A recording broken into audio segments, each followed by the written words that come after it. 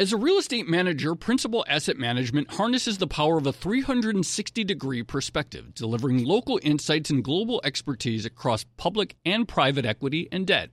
Their teams apply local insights and global perspectives to help identify the most compelling investing opportunities. Principal Asset Management. Actively invested. Learn more at principalam.com. Investing involves risk, including possible loss of principal. Principal Asset Management SM is a trade name of Principal Global Investors, LLC. Hey there, it's Joe Weisenthal. And Tracy Alloway. And we are the co-hosts of the Odd Lots podcast. And we want to tell you about a new podcast here at Bloomberg we're really excited about. Money Stuff, the podcast. That's right. Friend of the pod, Matt Levine, is teaming up with our other friend and Bloomberg TV host, Katie Greifeld, to bring the Money Stuff newsletter to life. Every Friday, Matt and Katie will dive into all the Wall Street finance and other things that make Matt's newsletter such a hit. You can listen to Money Stuff, the podcast on Apple Podcasts, Spotify, or wherever you get your podcasts.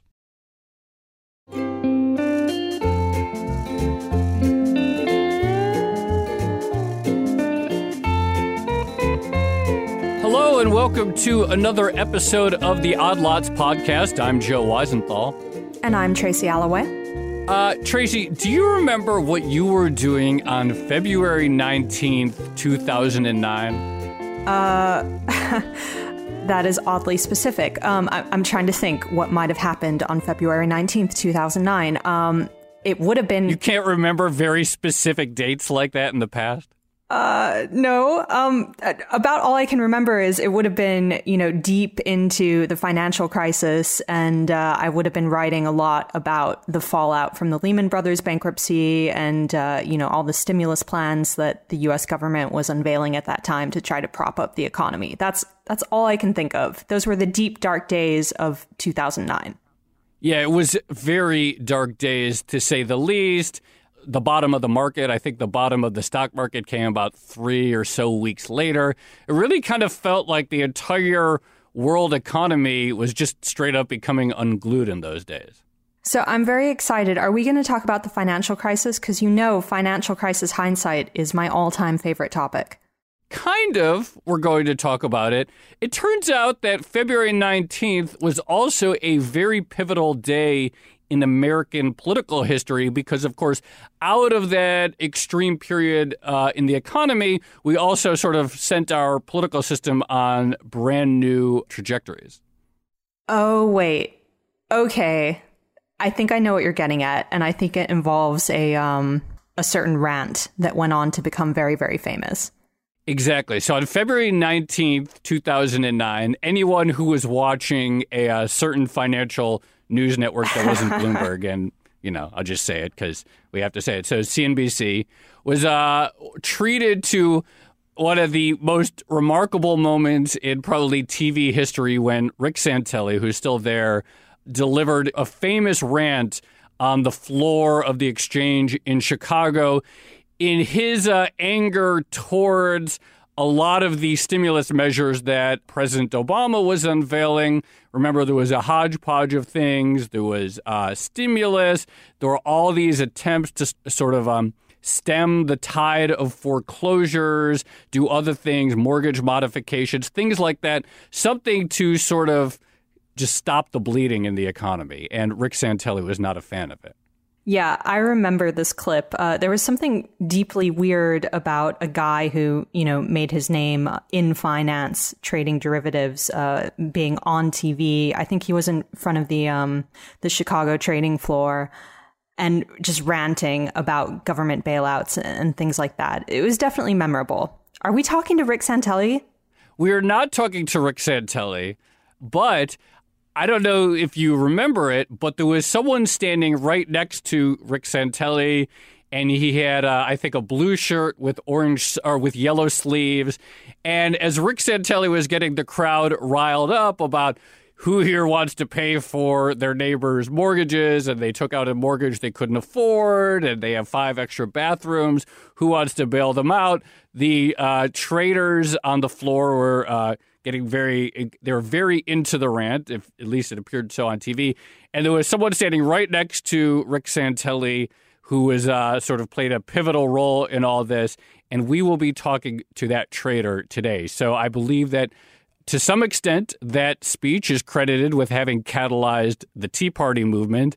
And because the person we're talking today was sort of an important character in that rant, you could say he too was an inspirant to that political movement. Before we get to our guest, let's listen to a very brief clip from that rant. How about this, President and new administration? Why don't you put up a website to have people vote on the internet as a referendum to see if we really want to subsidize the losers' mortgages, or would we like to at least buy cars and buy houses in foreclosure and give them to people that might have a chance to actually prosper down the road and reward people that could carry the water instead of drink the water. This is America. How many of you people want to pay for your neighbor's mortgage that has an extra bathroom and can't pay their bills? Raise their hand. How about we all... President Obama, are you listening? How about we all stop paying our mortgage? It's a moral hazard. That trader's name is Eric Wilkinson. Eric, thank you very much for joining us. Thank you, Joe. Thank you for having me. I appreciate it. Obviously, I want to talk about that day, that moment. It was sort of about 5 unforgettable minutes of TV that I think had an effect on American political history. But before we do that, why don't you tell us about your background?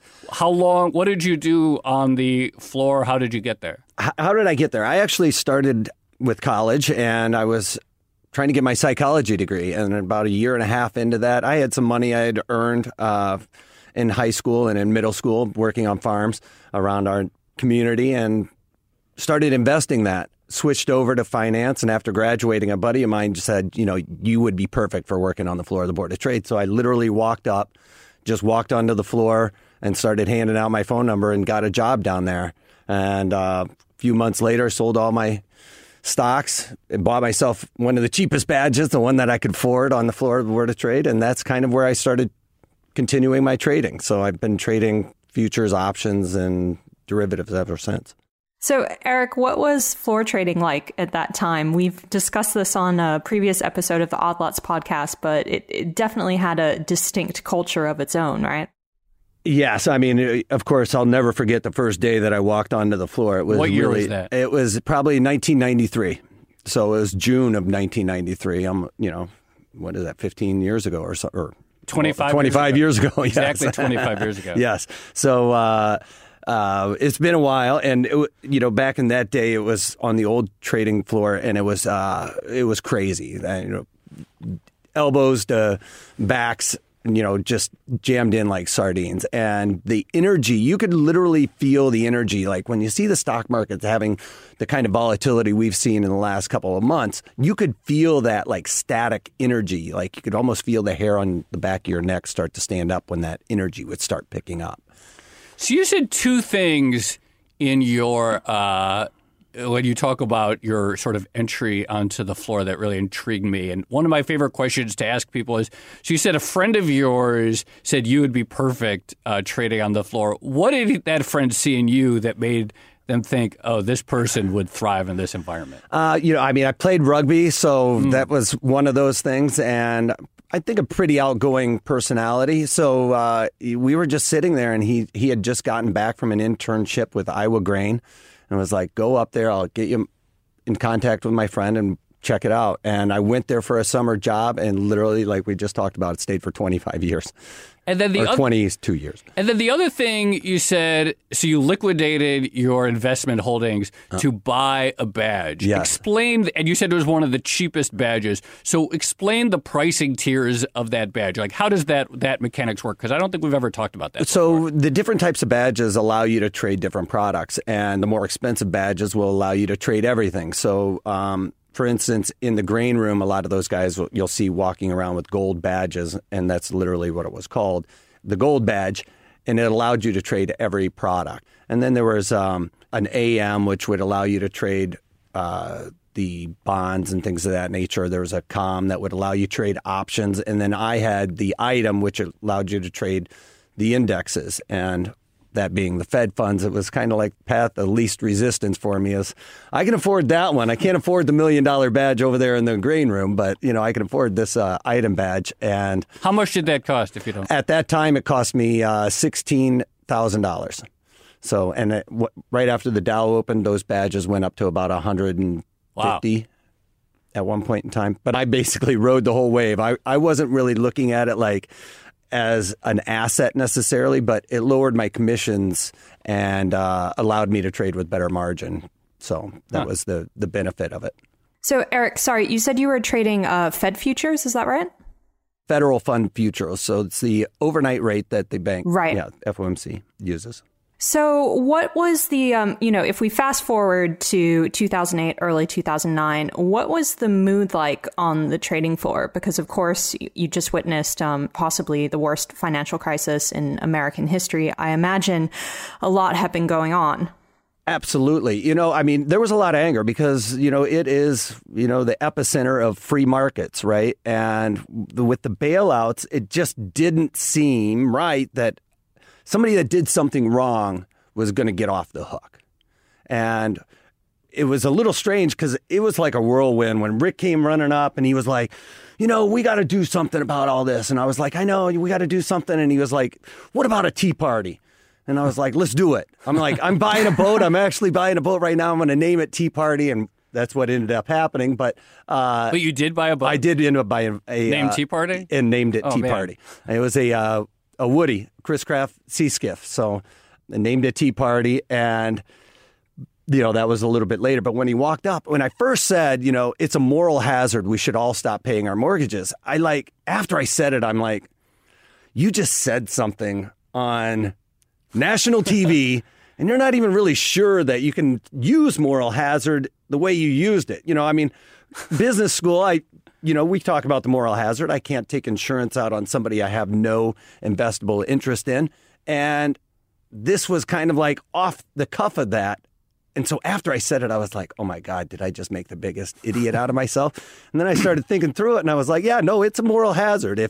If Joe is doing everything right, but sees that somebody else is not paying their mortgage and gets off, then what's stopping me from doing that? That creates that reciprocal moral hazard of if I see somebody doing something wrong and they're not getting in trouble for it, then why can't I do that? Can we back up for a second? Because before we go into exactly what happened and what was said, I'm just curious, how did it normally work with CNBC's presence on the floor? And I imagine it wasn't every day that you actually chimed in to the coverage being filmed from there. I had a really good relationship with Rick Santilli, so I had a little bit more leeway than most other traders were getting. You could get fined for just like chirping in. But they set up those cameras to kind of be right there because Rick and I had something that we could kind of bounce off of each other out every now and again. So it was set up for that type of back and forth, if you will. So I felt like I could, as long as I didn't interrupt him and I could interject, then that's kind of where I went at it. And prior to that day, could you tell a little bit about, was there a lot of politics talk on the floor? Was there a range of viewpoints held by the traders? Sort of like, what was the chatter like leading up to that day? I think a lot of people were, ready to revolt, especially on the floor, because it being free market, that everybody really wanted to see these businesses that did wrong to fail or to go into bankruptcy, because then it gives the retailer the opportunity to come in and invest and lift those companies up rather than the government doing it and then making the retailers pay for it in a different way through our taxes and things of that nature. Why not let those guys fail? The investors that originally got in are the ones that get hurt, which is the way it should be. And then everybody else gets to come in later and kind of pick it up. I'm curious, though, the way you describe it now, talk about sort of businesses that failed and opportunities for investors, though the Rick Santelli rant, a lot of it was on homeowners and their mortgages.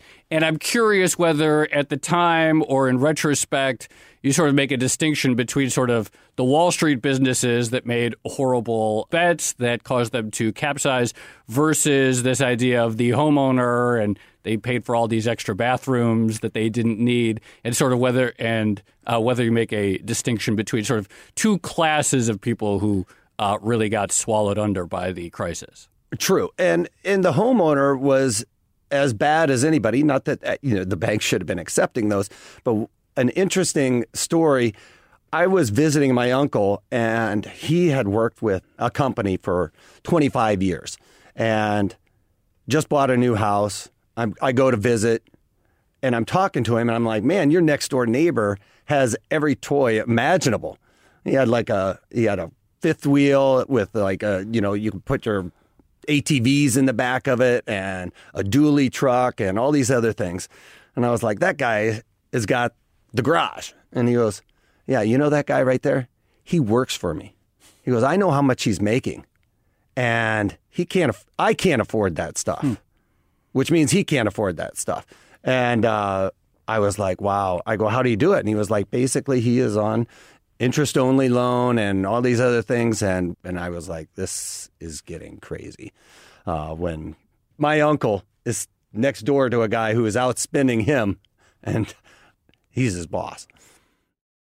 As a leading real estate manager, Principal Asset Management harnesses the power of a 360-degree perspective, delivering local insights and global expertise across public and private equity and debt. Our experienced teams are uniquely positioned to uncover compelling opportunities in today's market, giving our clients an exclusive advantage. Principal Asset Management actively invested. Learn more at principalam.com. Investing involves risk, including possible loss of principal. Principal Asset Management SM is a trade name of Principal Global Investors, LLC. So you mentioned the anger that you and others felt around that time. I'm still not sure I get exactly what was making you so angry because, in the aftermath of the crisis, we had a lot of people who had lost their jobs, who were losing their houses either, rightly or wrongly. And you're a guy with a pretty good job, I'm assuming, on the trading floor. You're still employed. You're standing with a bunch of other people who are still employed. So where was the outrage stemming from? Was it just that notion of unfairness, of some people getting away with something that they shouldn't be getting away with? Yes, and it creates a systemic problem also. One thing with traders is they don't care. They'll trade two raindrops against each other. So the ups and downs of the market's not going to really drive that emotion in the same way. But what it really came down to was the fact that if the government comes in and starts propping these guys up or bails them out for doing something wrong, for one, the investor doesn't get to take advantage of low prices because they're getting propped up. Warren Buffett got the warrants on AIG, whereas that wasn't really offered to the retail investor because they were getting bailed out, right? So it didn't get to the point where investors could have bought into AIG at much lower levels, which it would have gone much lower had Warren Buffett not stepped in, and across the board. So anytime we're in free markets, the market should dictate price. And if somebody intervenes, then it doesn't allow that to happen. And another one of our arguments is why is the Fed dictating interest rates? Why doesn't the overall market dictate those interest rates if we are free markets? So it kind of all goes back to the free market should discover price, and the market should be allowed to go to that price. All right, let's talk about that specific day, February 19th, 2009. I have to imagine you remember it pretty well because it's now so historic. What was that morning like? Did you know prior to Rick Santelli really going off that something was going to happen, or did it just sort of like the moment was the moment? He started stirring it up because it basically happened right at the opening of the day. So I just remember him all fired up, running up to the pit, and he ran up and started ranting about a couple of things, and we brought up the Tea Party thing, and then he bolted. And I was like, okay, well, that was the end of it. And next thing we know, he's running up the stairs and came up right next to me and goes on and started that rant. So after that, it really started spinning. So wait, just to be clear, you and Rick, prior to him having gone on air that morning, had a little Tea Party chat where you talked about your boat? Yeah, it was a minute to 2 minutes before he went on air, he came up, started talking. I think he probably ran down and checked out your Bloomberg terminal, which he always did before he went on air, and then came right back up, and we all started that little rant, I guess. And that phrase, the Tea Party, which we now know to be the political force, that was not something that anyone was really, like, I'd never heard that term prior to that morning. Had you? No. And prior to that couple of minutes before other than we the went reference, of course, to the original Tea Party. Right, absolutely. And that's, I want to make it clear. And that's what the reference was like, Yeah. you know, we need to, because, you know, it's taxation without representation in a sense. Again, to the bailouts, if you're going to tax the people to bail out somebody that did something wrong, is that in my best interest? Right. You know, and that is all part of that as well. So that's kind of where that kind of came up with, and we ran with it. So you're listening to Santelli. You're not just listening, you're also chiming in. Did you have any sense at the time that this was a big moment that was going to be remembered, or at least enter the public consciousness for years to come? No, I did not realize it was going to be as big as it was. You know, I thought there was other moments where I had different interviews at different times that I thought were going to maybe be bigger than that, but I didn't even realize that day necessarily how big it had gotten. I did a couple of interviews afterwards and it's kind of like, okay, you know. But then I was walking through the airport and this guy came up to me and was just like, yeah, you know, and I was, because I flew out to Tahoe literally that weekend to go on a ski trip. And this guy walked up to me in the airport and I was like, okay, now I know it's big. You know, something I'm curious about, I feel like a lot of people, when in the moment and going back and watching that video, they're like, this is crazy. All these people complaining about bailouts and stuff, but the people who are cheering it on are all people in finance, and they're all people trading, and they're all people who are in some way part of the sort of speculative financial system. Do you think that people fail to, like, A, have you heard people make that complaint? They're like, why are these the people complaining? They're on CNBC, part of the trader world.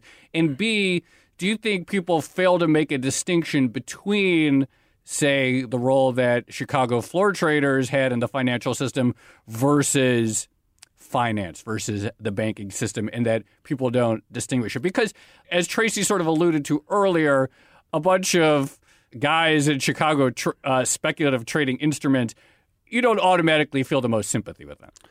Absolutely. And I get that. You know, there's a bunch of rich guys down on the floor that are worried about these poor people, right, you know, losing their house and making a big deal about that.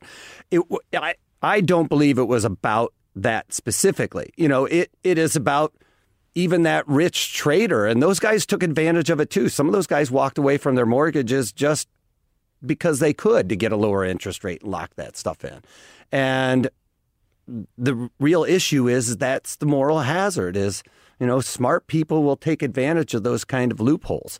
And that's where the unfairness comes in, is when you start seeing that roll, you know, that snowball effect start happening.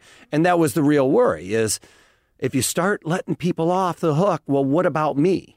You know, you can't prop up a certain area of society, just like I felt with the Cash for Clunkers. For one, those companies were already giving incentives that were probably better than the incentive of a Cash for Clunker. And I can go into all the Cash for Clunker stuff, but at the end of the day, now we're propping up the auto industry. But what about the dishwashers? What about the microwave companies? You know, all these other little companies that make these little widgets, or the microphones we're speaking into. Now, because people are buying a car, that segment of the society is doing well. But what about all these other little mom and pop stores that aren't getting that money? Cash for Clunkers, for one, you know, it was a $2,500 car. So if you had a $2,500 car, for one, you probably didn't have a very big payment. You had very little insurance premium. And then you go and turn that car in, and now you're getting a car and you got to pay $500 a month. You're $150 for insurance a month or whatever. So all of that money coming out of the economy really stifles the velocity of money. Because if you spend your $600 a month differently than I spend mine, then the economy thrives. You know, I might be going out and buying a new bed, but if I just bought a car, I can't afford that bed now, right? So that slows the velocity of money down when you put it all into one segment. And that was part of those problems as well.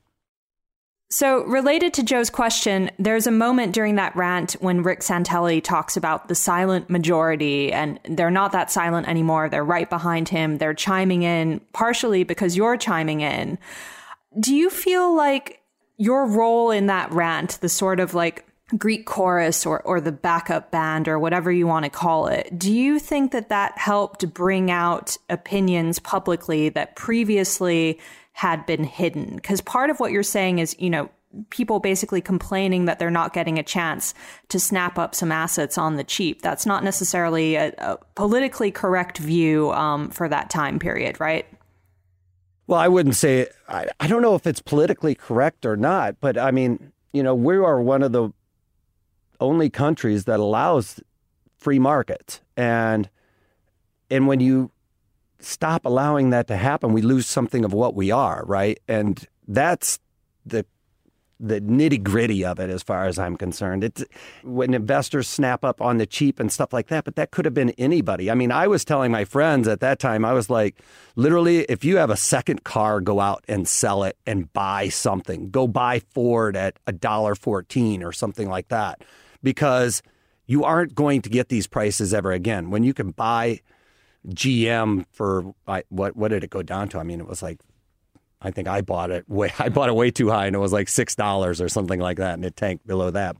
And I also got Ford at like $1.15. It was literally right off the lows. But you know, those are investment times where it could change people's lives.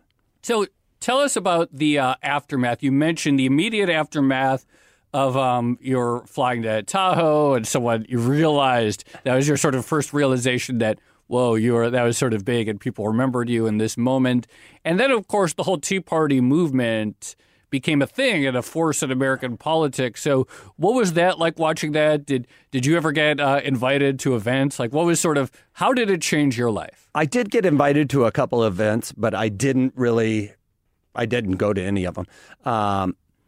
And I wanted to kind of stay away from the, believe it or not, politics of it all. You know, I didn't want to get into politics, so I kind of tried to shy away from it a little bit. But it blew up quickly, and I was pretty proud of it at first. And then, you know, it kind of got moved over to being more Republican, and it was supposed to be more of a middle of the aisle kind of thing, where, you know, I don't always necessarily agree with everything the Republicans say or the Democrats. So it was like a middle of the road kind of idea that I think has lost its way a little bit. Do you draw a direct connection between, you know, what happened on that day, February 19th, birth of the Tea Party, to what happened with the most recent presidential election and the rise of Donald Trump, also an anti-government, anti-regulation, to some extent free market candidate? Well, you know, we thought he was a free market candidate until he started throwing in tariffs, I guess, right? But I don't know if it gave a rise to Trump, but I suppose that there's something in that where I think that, you know, Donald Trump really was the anti-political figure. And I think that that is something that people really wanted and got, right? Voters got what they asked for. But I guess it could be somewhat of a correlation there, because I think that people back then were also kind of fed up with the political system and tried to create a new entity that would compete. So I hadn't really put that correlation together, but that may very well be true what happened there. So let's talk about the sort of the final chapter of the story, because in addition to everything, you saw the sort of the final years of that Chicago floor trading culture.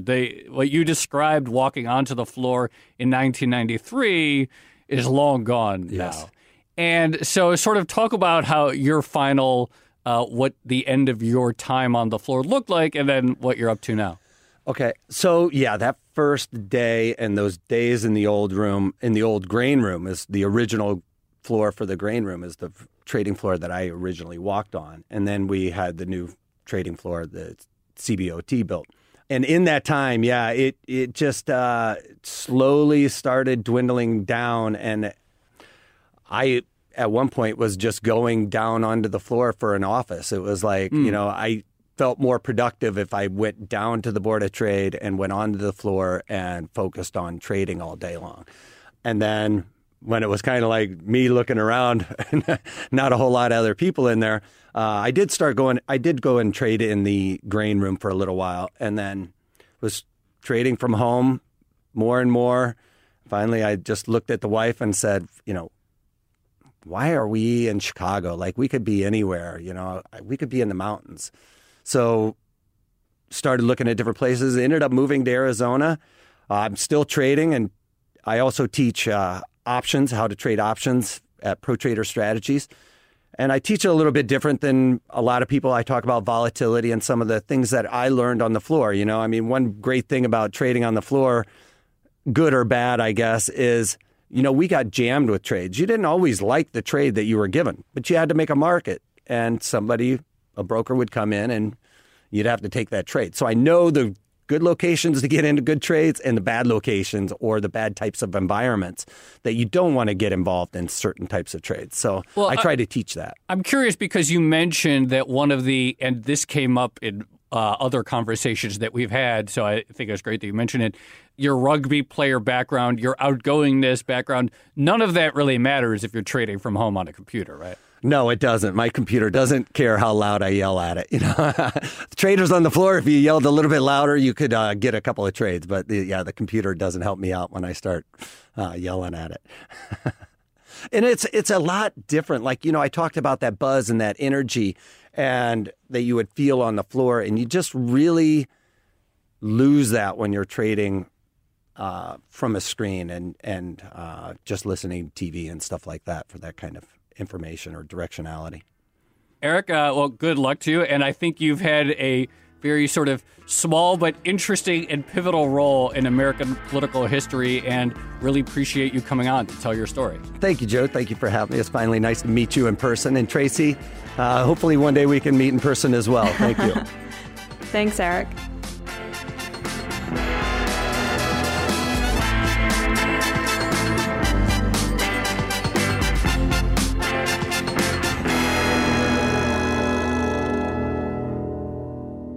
Tracy, I really enjoyed getting Eric's story, and I remember vividly that day, February 19th, 2009. So I loved getting some of the backstory of how that actually emerged.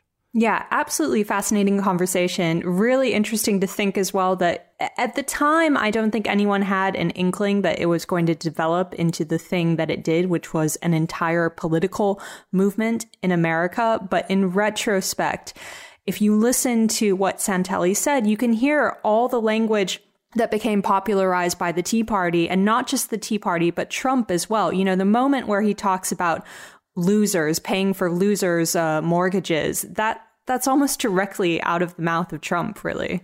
There was something else that Eric said that I had forgotten, but that actually really sort of rang true with me, and I hadn't thought about it at all, which was that in the beginning, even once the Tea Party as a political entity got going, or when he said, made the distinction between the Tea Party and the Republican Party, that sounds weird in retrospect, because now we know that the Tea Party, at least for a while, and arguably still is, this big pillar of the Republican Party. But this idea that at the very beginning, it wasn't exactly the same thing, and it seemed like maybe there was the potential for it to be a sort of very like anti-Wall Street, anti-bailouts, anti-fat cats movement that wasn't necessarily going to be aligned with a particular party. It did feel like in the very early days that was sort of possible. And then, of course, now we think of the Tea Party as just being extremely right-wing, there being a big cultural element and immigration, all this other aspects. But the fact that in the very beginning it was sort of all, anger towards the banks is sort of a forgotten history of it, I think. No, it was a complete fringe movement when it first started. And, you rightly point out that there are these different strains of populism. And at that time, in early 2009, you had almost two of them competing. One of them was probably what Eric was talking about, what Santelli was talking about, this sort of free market, anti-bailout sentiment. But the other strand had to be the anti-Wall Street sentiment, the whole idea of, Goldman Sachs as the giant vampire squid, and you had those competing strands. And it looks like, well, actually, I don't think American politics has ever actually sorted out which one of those it is. So certainly in the Republican Party, you still have Donald Trump, who will say anti-Wall Street, anti-financial industry stuff, but then, of course, will hire a bunch of Wall Street executives for his administration. So it seems like there's still a tension there. Yeah, it's interesting to imagine an alternate history of the world in which you sort of had the Tea Party sort of merged more with the Occupy Wall Street crowd and became the sort of united front against bailouts and bankers. But I guess that was never meant to be. Yeah. All right. Well, this has been another episode of the Odd Lots podcast. I'm Tracy Alloway. You can follow me on Twitter at Tracy Alloway. And I'm Joe Weisenthal. You can follow me on Twitter at The Stalwart. And you should follow our guest, Eric Wilkinson, on Twitter at Wolfman's Blog. As well as, don't forget to follow our producer, Topher Forhez, at Forhez T, as well as the Bloomberg head of podcast, Francesca Levy, at Francesca Today. Thanks for listening.